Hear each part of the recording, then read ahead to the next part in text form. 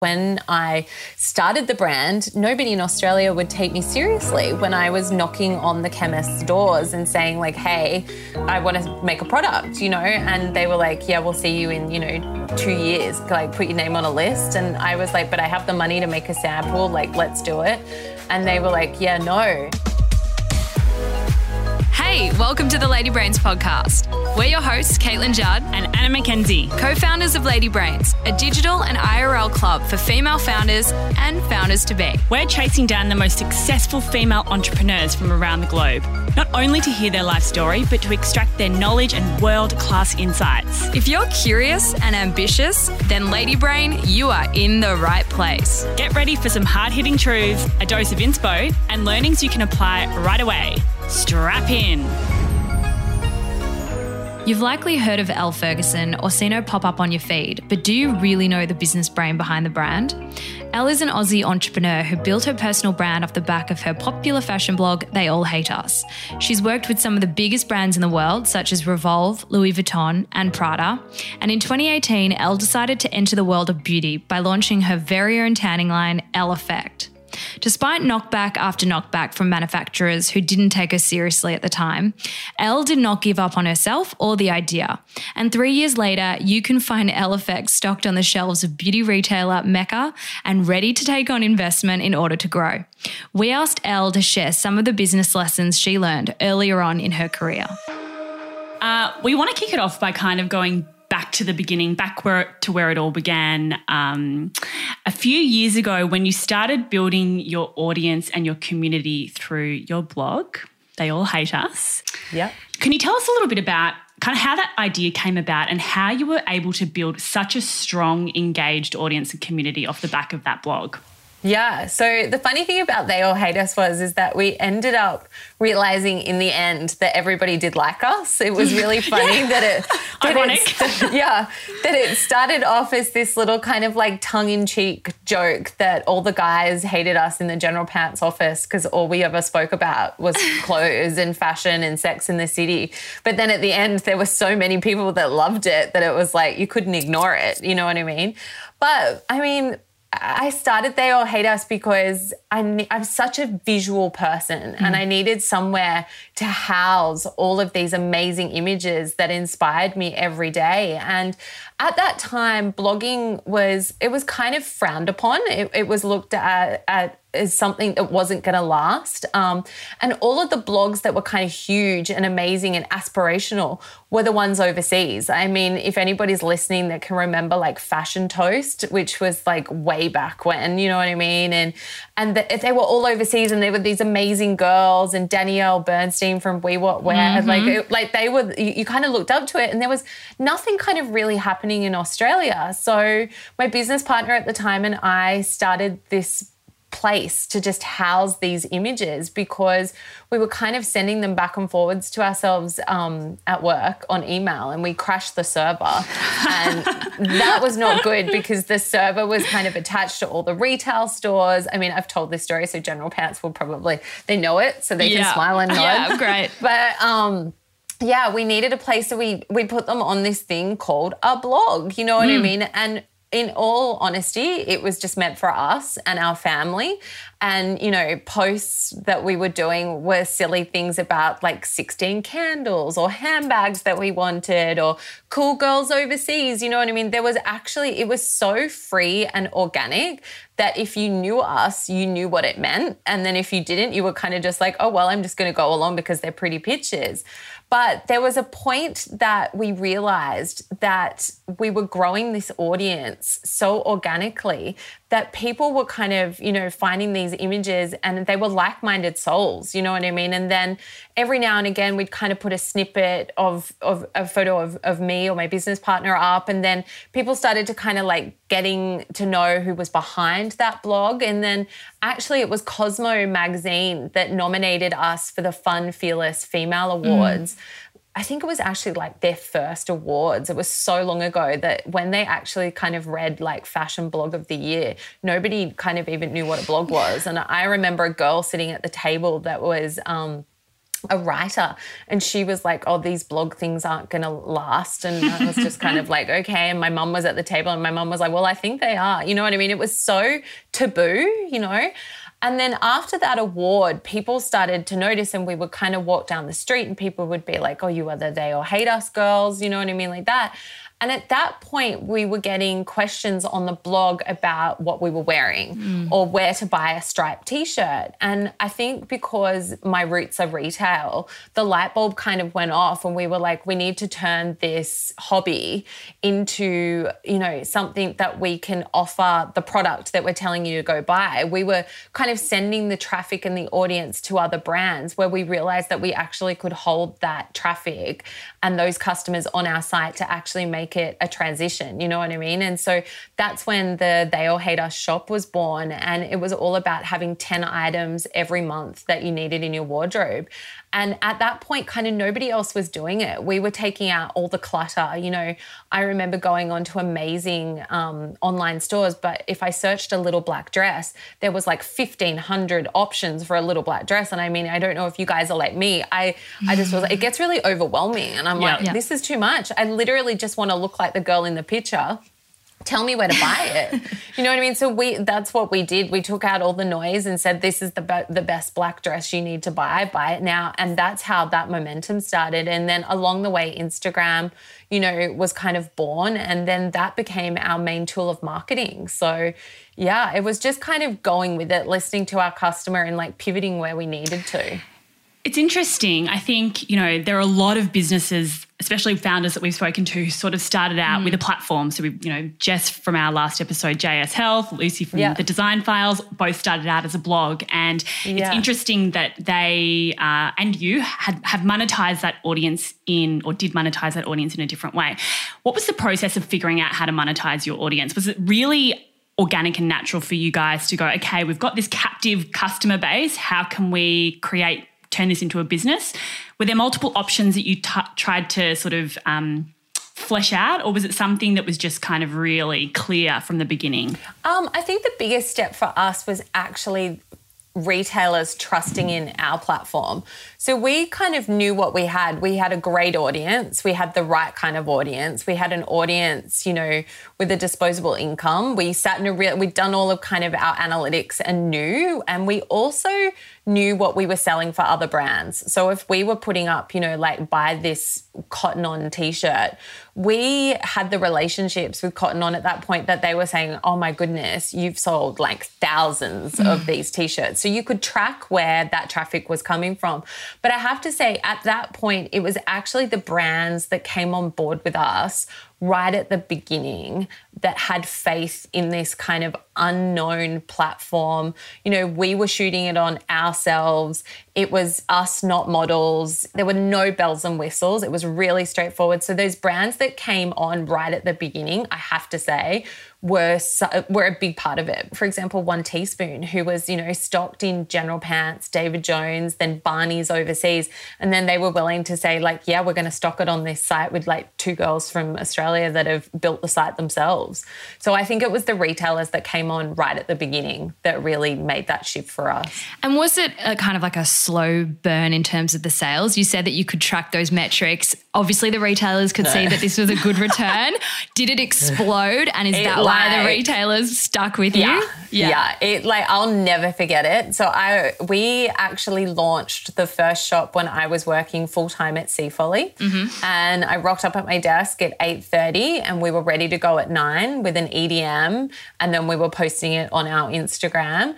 And I've got the shakes because I remember it. And I sat down at my desk and started, you know, answering my emails, and then like pulled my phone out, you know, and loaded my Instagram post at 9 a.m. when we went live. And those 10 items were sold out by about 10 past 9. And we had really good units behind it. And it was at that point that the CEO at the time called me up to his office and said, I've seen what you've done. Do you think you'll be hanging around here much longer? What did you say? I was like, do you know what? What's really, really bad is that I was like, yes, I'm not going anywhere. Oh, it's just a side hustle. You know what I mean? Because I genuinely, you know, like didn't I mean, I knew what we had, but I just didn't think it was going to blow up the way it blew up. And like to have everything sell out in like 10 minutes, it was out of control. And then, you know, we spent the rest of the day chasing stock, trying to, you know, pull stock from other retailers, beg for more stock, because it just blew up. And people, where we thought people would be buying like 1 or 2 units, they were buying the whole capsule. So they were buying the 10 units, and then those repeat customers were coming back the next month and buying the 10 new pieces, because they essentially were building you a core wardrobe. You know what I mean? It was just so easy. Do you think there was an element of sort of scarcity and FOMO attached to, you know, the monthly collections? Like, do you think that played into the hype a little bit? Yeah. Like, yes, because I think, you know, it was so early on that there wasn't even a hashtag on Instagram, and people actually weren't even like reposting the outfits. So the FOMO wasn't even there. I think the FOMO was just within, you'd see it was sold out. I guess for us, what started to happen towards the end was, and I understand now as a businesswoman, that then the retailer, not naming names, would then hold a certain amount of stock and then would use our images and say, as seen on They All Hate Us, but then drive the traffic back into the... Yeah, and it just was interesting, because what started as such a, you know, like a great relationship and stuff, I mean, it's business, and they saw the sales that were happening. So, yeah, I don't know if there was necessarily FOMO because the Instagram wasn't there. I think it was that sold out sign. It's interesting. Do you think that if you had your time again, you would have like I guess it's hard, like foreseen that retailers might capitalise on the opportunity in that way and circumvent you? But how do you control that? Yeah, I don't know. Get a contract. Yeah, what I've learned. Yeah, good writing. That's something that we're all learning at the minute. Yeah, I was going to say, what I've learned is it's all in the fine print. So, yeah, you know, like I said, I was so green. Yeah. And it happened so organically, and it was so new. Even the platform and the way we were doing things was so green that, like, now my contracts and all my legal is like ironclad. Tight. I feel like you guys are really nodding, so I feel like you really know what I'm talking about. Yes. Everyone, make sure all your contracts are tight. What were some of the, I guess, learnings or lessons that came out of that experience of building this incredible community and business, and then, you know, walking away from what you'd built? I think for me, what I found is when I would look at the sales with They All Hate Us and the items that I was wearing, I would see the sales were quadruple. You know what I mean? Like the proof was in the pudding. So my brand as Elle Ferguson was growing, and internationally it was growing. I was working with international brands. And I think the world that we live in now, it's so important to pivot and move with the flow and be the first. And I mean, that's why the Elle Effect was born, because I saw this amazing move from, you know, especially females being these influencers and then turning these brands into their own brands with their names and their identities. And I was like, this is incredible. Like, I've been working for all these other people for so many years. My time is now to make this incredible brand that I've worked so hard on, you know, now. And I was shooting with Jen Akin in LA for The Way. And I remember sitting in this trailer with her and Kristen Noel Crawley and Steph Shep, and Chrissy Teigen's pug dog was there. And I was like, my goodness, these women have built these amazing brands for themselves. They've backed themselves. And I was like, you know what, the time's now for me to back myself. And it was literally that day I was like, I'm going for this, and I'm going to create something, you know, with my own name on it, because I've worked so hard. I know what I can sell. I know what I can do. And I think the thing with digital is you can see it all in black and white. You know what I mean? Like, everything is numbers. And I think that's what people don't realize sometimes when they say, oh, you just take photos, that's all you do. It's like there's so much in it now analytically. You know what I mean? You can tell what works, what can't. Brands can see what works, what doesn't, who works, who doesn't, what times, how many units. You know what I mean? It's very... It reminds me of my old days when I'd sit down and do a trade meeting and go line for line on products. It's that's what it is. It's not as glamorous as it looks. It's actually a lot of numbers and theory and strategies, things like that. Can you take us behind closed doors into your brain of the Elle effect? Hello. I mean, I'm curious, like, is, looking at your, digital analytics, your sales numbers, your stock forecast, etc. Like, is that something that you sit down and look at every day? Is it something that you do on a monthly cycle? How do you look at those numbers and help them inform your decision making? Like, can you take us behind? Yeah. So I guess COVID has probably played a really big part in it, because as Elle Ferguson, I'm not traveling, you know what I mean? And I had gone from somewhere where I was on a plane probably like every 6 weeks, you know what I mean, internationally, where I kind of relied on just reports, and I would read the report, I would kind of like think about it, and then I'd be like, okay, cool, you know what I mean? But then having to actually sit in it during COVID and go line for line and then look at, the effects of things and then what you can do. It's been a really amazing process. And I also don't think people realize how long it takes to develop a product. And just, I remember when I launched the first product, I was like, yes, and this year I'm going to roll out another like 6 or 8.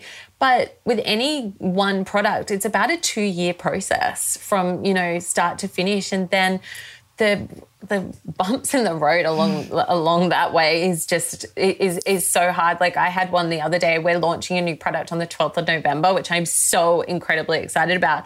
But like last week, they called me from the docks and they were like, hey, we just want to let you know there's strikes at the docks, which have affected your boat coming in with your stock on it. So your stock is currently in Sydney, but it's sitting in the harbour because it can't get dropped off at the docks because they've all gone on strike. And you kind of are like, I would never have forecasted this happening. Do you know what I mean? So I think COVID's really given me the time to sit more in the business, which I've loved, because I was kind of I was so going at such a fast pace before that I probably was signing off on, a lot of things without giving it 100%. I was kind of like trusting, other people within the business, where now I've got every hat back on and I kind of love it because I'm every part of it again. You know what I mean? With forecasting, I've gone back. I used to do a monthly. Now I'm doing a weekly, which I love because I'm an extremely goal-driven, target-driven human. And I love having that goal. So the weekly targets are amazing. I've moved them down from a monthly to a weekly, and we're smashing them at the moment, which is great. I like that approach. I think, during this time, you do have to be really across the numbers, and because every week, something it's changes. Different. Yeah, it's different. Exactly. Yeah. I mean, look, every day at the minute, especially in Melbourne, it's changing and you have to be across it. So bringing the monthly down to the weekly, I think is a great piece of advice. I'll let you know when I go to the daily. We want to just talk about COVID. Yes. So, I mean, obviously it's been really challenging for all businesses. We can imagine for a tanning brand, it would have been really difficult because no one's going out and doing anything. So what impact has this year had on your business, but also, I guess, you as a founder trying to navigate this crazy world that we're in? Yeah. So I guess for me, when I made the Elle effect, the self-tanner for me was never about going out. Do you know what I mean? It was always about a confidence thing. And it was always about, right from, day dot, it was about how confident and good in myself I felt when I was glowing, and then launching the brand, I found so many other people that felt the same way. So when we went into COVID, I really decided that I was going to promote that feeling good about yourself. I think every single one of us went through those first 2 weeks where I like to refer to it as like my slug stage, where I literally lived in the same tracksuit and didn't move off the lounge for 2 weeks. But then something shifted in me and I was like, I need to feel good about myself. So that's when we kind of shifted our whole tone of voice and advertising and messages to the community about feeling confident. Even if you didn't feel like tanning your whole body, if it was just your face for a Zoom call, it felt good. So that was really cool because our sales actually didn't take that bigger hit. I think other than that, we we're about to launch a new product literally as we went into ISO. And it was something I'd been working on for 18 months. You know, I was really invested in it, was super excited, had the stock in the warehouse, was ready to go. Mecca was ready to launch. And then we went into ISO. We said, no, let's hold it. It didn't feel right to be talking about a new product. And then, you know, about halfway through around July, we were like, do we launch? And then again, it didn't feel right to me. So we kind of sat within the business again and started asking our community questions. You know what I mean? What do they like about formulas?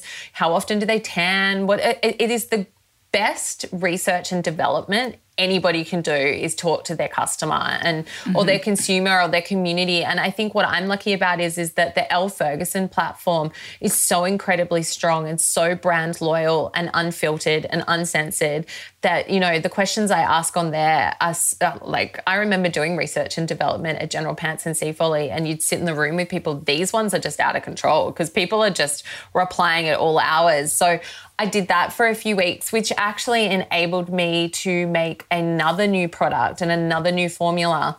And because all the warehouses and the chemists were empty, I was able to fast track it, which would never have happened at the beginning of COVID, which is amazing because I didn't think I'd be in a position where I'd be able to launch 2 formulas. So I kind of always like to look at the glass half full. And, you know, as bad as there were days during COVID with the Elle effect that I'd kind of was just like, wow, this is interesting. Do you know what I mean? But then in the same breath, I was like, let's turn it. You know what I mean? Let's do some lives. Let's get on air and apply a self-tan live on air. Let's see what happens. Why not?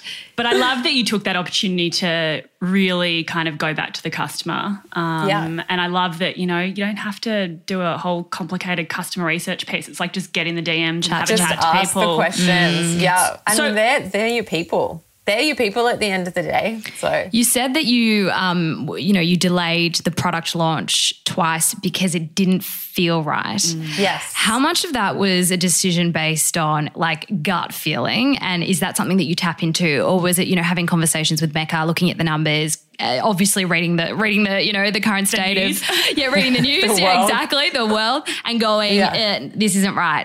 Is it more of a gut or kind of looking at the numbers? Firstly, Mecca were amazing, and I don't think Mecca ever dropped the ball at all. And I mean, I speak so highly of Mecca because I think they're a business that are just incredible. But to me, it was a gut feeling, and it was just also a personal feeling how I felt when I was on my phone or getting EDMs, and how I felt when I kind of got, you know, like there's a new product launching, and I just was like, you know what, me as Elle Ferguson, I wasn't necessarily it felt good about it. So I decided to stop. And now with the launch on the 12th, I feel really excited about it. I feel like Melbourne's out of lockdown. Do you know what I mean? I feel like we will know who the president will be in the US.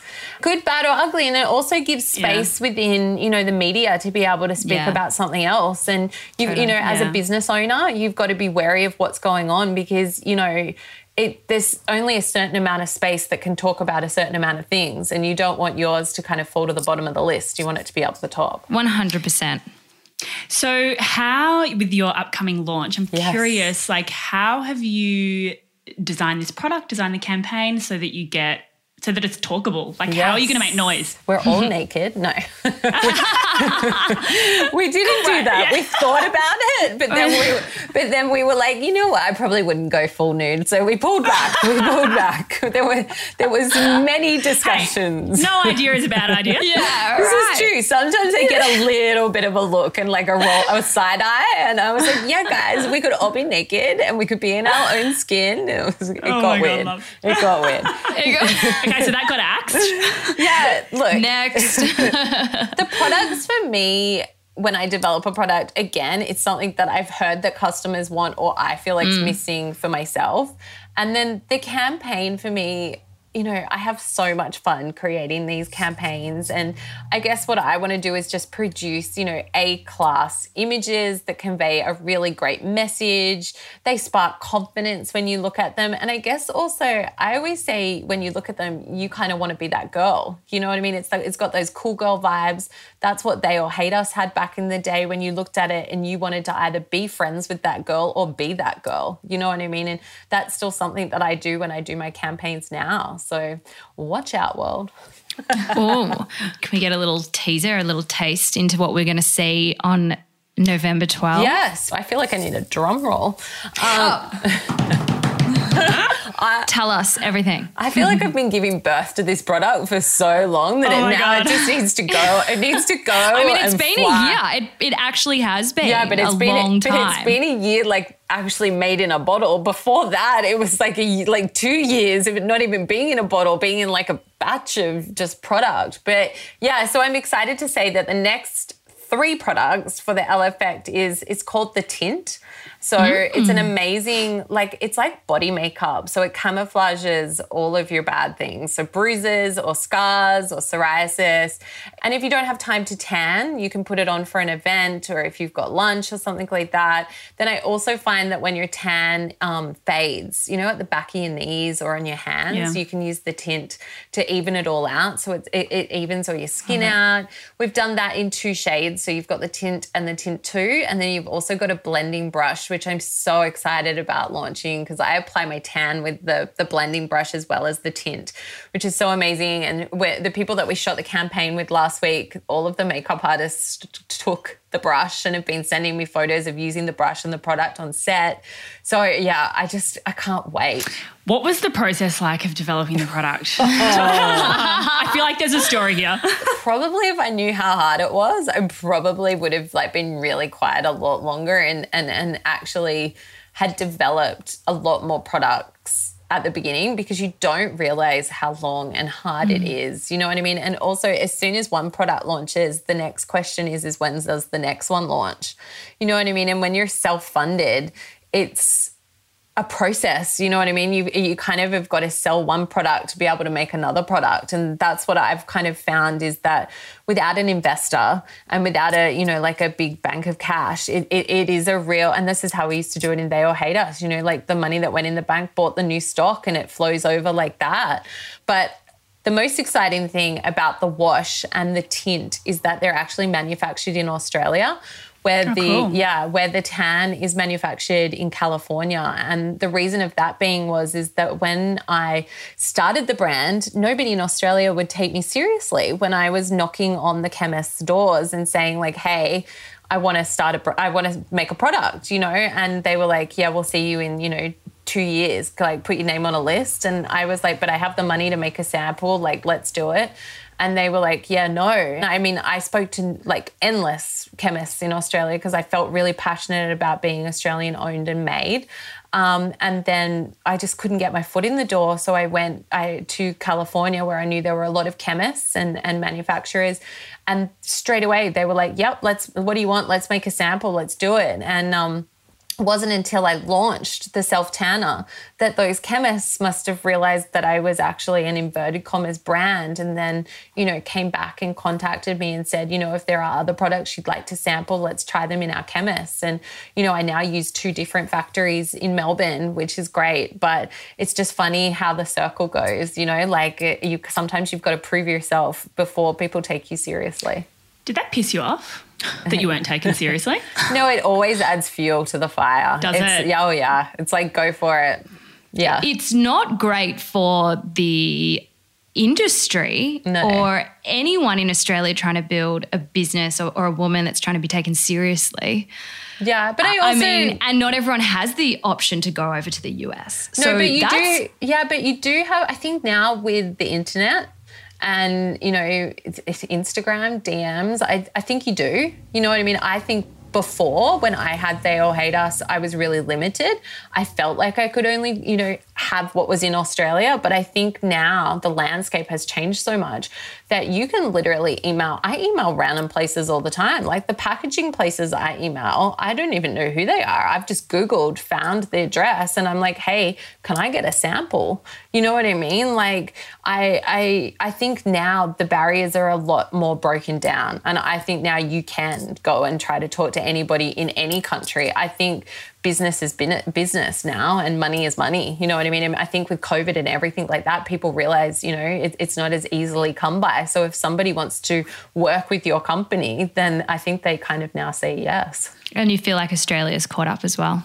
I do. I think, again, I think I was at the beginning of the cusp of when, you know, people were making brands of the influencer essentially was turning into the brand owner. I think now it's a lot more common. I think people understand how that world works a little bit better. I think when I was kind of doing it, they were like, and who do you work for? And I was like, well, me, you know what I mean? Yeah. And I just don't think they kind of got that when now it's even like when you write on your passport, you can write influencer or entrepreneur or brand owner and they're like, yeah okay, cool, go. You know what I mean? I think you're not judged as much as if you rock up in a pair of ripped denim shorts to a business meeting where, you know, 5 years ago you had to go in a suit. So I think a lot's changed. Yeah, definitely. Can I ask, how much does it cost to formulate a new product? Is it a big investment? Yeah, for one, like just as a ballpark. It's a lot. It's a lot. It's a lot. And the funny thing is that the actual product itself, I mean, pending what it is not too bad, but it's everything else that you've got to add on top of it. You know, like a lid costs money, a tube costs money, the printing on the bottle costs money, the shrink wrap, the security seal, then to get it from one factory to another factory, then to get those bottles from China on a boat to Australia. Like it's, you know, and then you've got all your taxes that you've got to pay on top of it. And then trying to keep in mind that you need to keep your retail price down so that the consumer will buy into your brand. Then, you know, add on top of that advertising. Like I'm extremely lucky that I don't invoice Elle for Elle Ferguson's work because she'd be broke. But so they're two separate businesses that are set up. They're two separate businesses. But you know that's amazing that I have that platform that I can use. But yeah, it's not an expensive. It's not a cheap exercise. But I always kind of say to people when they ask about it, I'm a real saver. You know what I mean? And I don't buy a handbag if I can't afford it. I've got to pay cash for it. And it's the same with the Elle effect. You know what I mean? I save up for it. That's when I say to you, I can't launch multiple products at once. The blessing in COVID is that I could save my dollars to launch the other product. So that's the way it works for me. You kind of, you know, I reinvest what I make. Have you ever considered taking on investment? So the exciting thing is that yes, now I am. And it's really funny because I remember being in this spot when I did They All Hate Us. And I remember somebody saying like, what about investors? And I remember feeling like, no, I don't want an investor. This is my business. I know everything. No. And then, you know, going down the same road the second time and having that opportunity, you know, come at you again. What I've learned is that, yes, I need an investor. Do you know what I mean? Like, and it's not cash. It's actually knowledge. It's business knowledge. It's actually, you know, what I don't know. It's how I grow, how I scale. And I think that's what a lot of businesses face, you know, is scale. And I think also just how quickly it moves, you know. It's the same like it happened with They All Hate Us. You know, I have the ability that I sell stuff out really quickly. And it's just working out how you scale that. So yes, I'm very. It's funny. 3 years old, the Elle effect is, and I'm now ready to have that investor talk. And have you started having those chats with investors, or is this something that's sort of relatively new? I started at the beginning of the year because I saw the success the business was happening and the growth rate that it was at. And I also know that I'm one person. You know what I mean? And I just was like, it's also time to kind of take that leap of faith. I never took that leap of faith with They All Hate Us. And I want to do it with this business.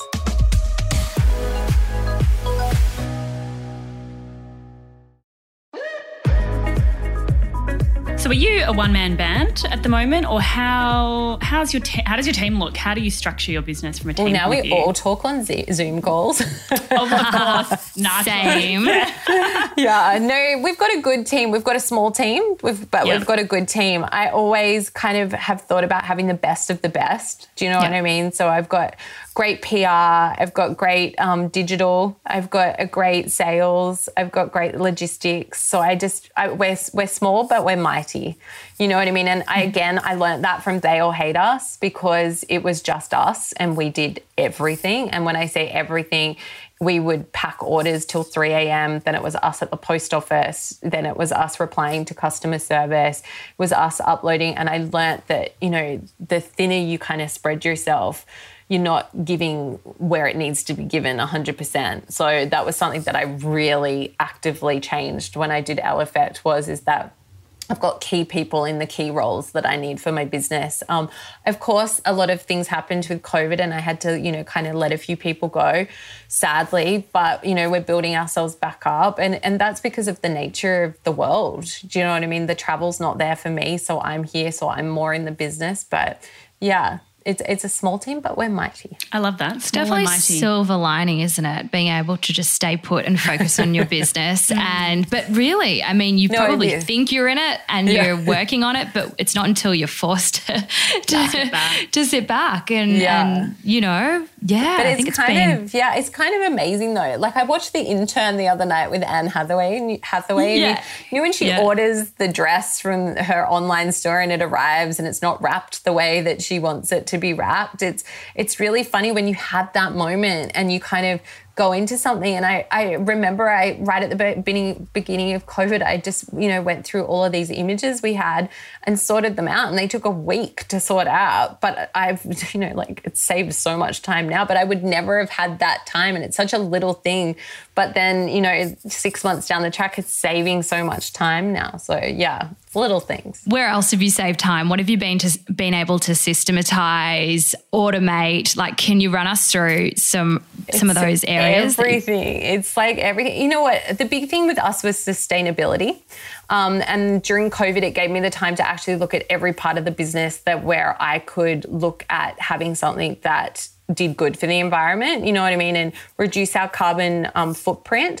So that was amazing, even down to the sticky tape that's on the box. I was able to take the time to actually find a recycled, you know, sticky tape that I could use. And then I actually looked at what I remember at the beginning. I was like, I want a postcard in every order and I want everything to be in a reusable travel pack. And then, you know, again, talking to the consumer, I was like, how many of you guys actually use this reusable travel pack? And then I was like, we can't travel. So I could actually take out that element, which brought down my price. You know what I mean? So it was things like that I've found really, really interesting. The processes, you know, I changed platforms. I used to be on WooCommerce. Now I'm on Shopify, which has been amazing. You know, Afterpay's just launched in New Zealand and another country, which I've forgotten about, but that has been amazing because we've integrated that. You know what I mean? It's like processes like that. It's been really interesting to be able to kind of like sit back and go through it all, because there's just so much, you know what I mean? You could change your website every day for the rest of your life and still not look up to date, you know what I mean? And then fonts, then you like fall into the world of fonts, and then you're like, I'm going to change the font, and then you change one font, and then you're like, I've got to change it. I need to change the rest. So, I mean, we all fall victim to that, especially as a business owner, small business owner. I want to quickly talk about the visual identity of Elle Effect. And I mean, it's so fun. You got the little icon. It's very playful. I would assume that it is you, like it you know, it's relevant to your personal brand. How is it evolving? How has it evolved? Have you needed to push it? You know, where do you do that? Do you do that with the products? I'm really interested. Can you take us into the visual identity? I mean, I guess at the beginning, I thought I needed all the bells and whistles. I mean, the Tanner launched with a set of stickers, and I wanted to be able to have the stickers everywhere, you know what I mean? And then like there was a postcard in there, and then there was the bubble bag and that. And I think right at the beginning, I was so nervous that people were going to need all of these other things for a reason to buy the product, that I put them all there, that now the product speaks for itself. So I think we've pared back a lot, you know what I mean? I also have found that the consumer, I found it, I like everything really polished. Do you know what I mean? I really like the best of the best when an image goes out. And what I've found with the Elle Effect audience is it doesn't need to be as polished. They kind of really like it quite raw, you know what I mean? And if you make a mistake on your hands, they want to know about it. So I guess I've kind of brought that barrier down a little bit with the Elle Effect, but still trying to keep quite chic. I loved pink at the beginning, and now I'm leaning more away from pink, which is really funny because pink was such a big part of that brand identity. But when you look at something so much, you kind of you question it a little bit. Drives you crazy. Yeah. I mean, I love it. It's just not as much as I used to have. And I mean, that comes down to even the website. I thought the brand was a pink brand, but the girl, I think she wears pink, but it's just not as full on as it is. You know, the tints launching with a pink bottle, a pink lid, which I'm really excited about. And then also, I think I tried to move myself. I mean, I am the brand, but I didn't put my face on anything. And now our application mitt, our exfoliating mitt, and our blending brush all have my face on the boxes, which is something I'm really proud of. But I think when I started, I probably didn't back myself hard enough and think I was worthy to put my face on the box. Do you know what I mean? And I know it sounds really funny, but you kind of like, I don't know, you're like, oh goodness, like it's, you know, do I do this? And it, you know, when you buy 50,000 of something and you put your face on it, got to be sure. You've got to be God, really. you got to love the image too. You do have to love the image. But I think when you take off your Elle Ferguson hat and you put on your retailer hat, you think, you know, how do you identify with the brand? Well, people identify with the brand because they identify with my face. So essentially I'm a spokesperson for the brand. So get your face on there. You know what I mean? They're buying it because they want that.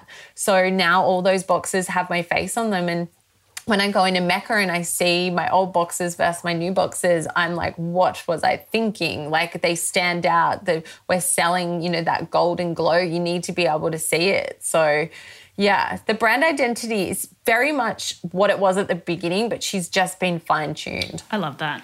I just wrote down, get your face on there. That's going to be your new, that's your new tagline. Just get your face on there. Get your face on there. Oh my God, I think when you like fall over, and you got to get back up again, you get a bit stronger every time you have to fall over. And I think 3 years down the track and I feel a lot stronger. So hence why my face is on there.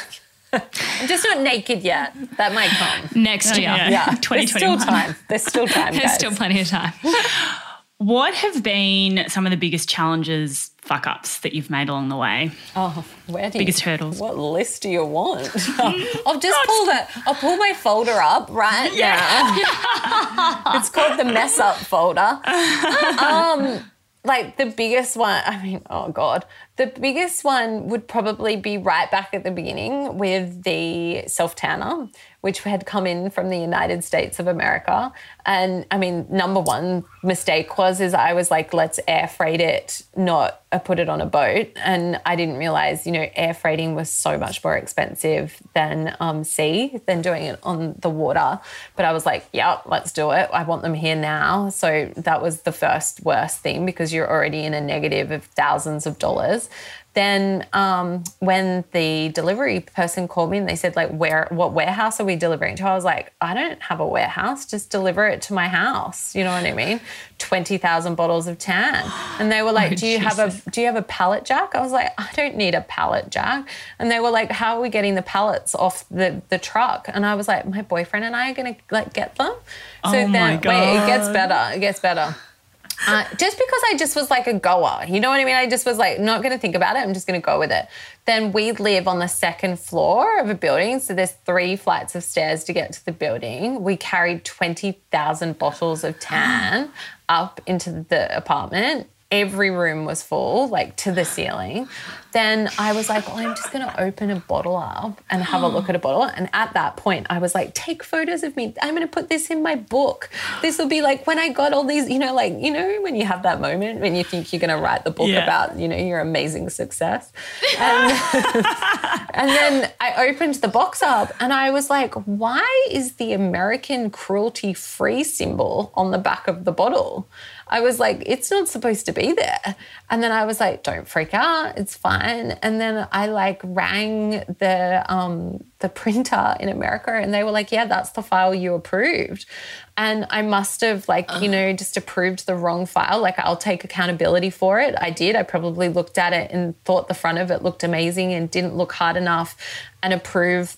I just didn't look hard enough, you know what I mean? And then I opened up that bottle and I was like, there's 20,000, and when you equate 20,000 bottles and how much money that's cost you and the air freight, I was like, I've got to make this work. So then I'd had the 20,000 bottles shrink wrapped because I didn't want them to leak when I sent them out. So I then got a tiny little square, the white square that was like 1 centimetre by 1 centimetre. And Joel and I spent the summer taking off the shrink wrap and applying the little white sticker over the back of the cruelty-free emblem on the back of the bottle. And then on top of that, it was like the summer that was like 45 degrees every day. And I was so paranoid that the bottles were going to get marked. I made both of us wear plastic gloves whilst putting it on. And we did every single one. And I remember a couple of customers like emailing and they'd peeled off the sticker on the back and were like, why have you covered up the cruelty-free emblem? And I was like, the wrong cruelty-free emblem was used. It was the American one. I can get sued if I'm using that one. So like, I was really honest with them. I told it what it was, but it was like such a moment. Like, it was just, and I'll never forget it. Wow. Now everything is like I've got like a copywriter that checks everything, because I think you get a little bit caught up with it, like signing off on things, but now everything is like finely tuned and looked at. So that one still makes me feel ill. Wow. Yeah. What a story. Yeah. Take a breath, guys. Take a breath. Yeah. I mean, that's a hard way to learn the lesson. But you learn it. Yeah. You learn it. And I was like, I don't know. And then I also think, again, you get stronger, you get back up, you go again, and I remember when my next lot of bottles arrived and they didn't have it on it, I was like, hallelujah, and in that moment I was like, this is a win to have had these on a ship, and I didn't have to pay for the air freight, but then like have the proper bottle, and then also those bottles when I was able to get them, oh my goodness, I've just hot pressed so that the label's actually on the bottle. When I got to do that, that was so amazing that I didn't have an actual sticker label. It was hot pressed on, was huge. It's really funny, like when you go through it, like the roller coaster and the things that you think are amazing, you know what I mean? Like when I got that box with my face on it, I was like, holy hell, my face is on a box. Yes, I made it, but my face is on a box. So yeah, you kind of just go through it. But at the end of the day, my product was always the best. I was so glad that there was nothing ever the matter with like the formulation. It was all the other stuff that was wrong. Everything else, no. Yeah. And on the other side, on the flip side, what have been some of the biggest wins, biggest successes, moments that made you smile? Number one would be Mecca. I mean, the funny thing with Mecca is that when I launched, they were calling me and said like, we want you in the business. And I was like, oh my gosh, this is amazing, but give me 12 months because I feel like I need to refine the brand. I want it to be perfect when it went there. So I took the 12 months, I redeveloped the application mitt, I got them the hot pressed bottles, you know what I mean? So knowing that they were a fan from day dot was incredible. And now being in Mecca, I mean, I've been a Mecca girl from the beginning of time. I remember getting the Christmas catalogue when I was younger and it just being like, oh my gosh, this is like the best place ever. So having my own product in that store is just incredible. That is a milestone. the other one was when I landed back in Australia from LA, and as I the plane touched down, I got a notification to say Kim Kardashian had posted the Elle effect, and she had that all over stories, and that was wild because I still don't even know how it got there. Like I just was like, did she purchase it? But we went through the tracking, we couldn't find it. It was just amazing. Ooh, how weird. That's interesting. Amazing to have that support. You know what I mean? That was incredible. And then to be honest with you, it's when I get messages from people that use the product and genuinely love the product. And again, back to that confidence, saying how good they feel with it, you know, is having a product that works, that people love is really rewarding. We have a few final questions. Yes. So what is one thing that you're asking yourself right now? I guess what's next?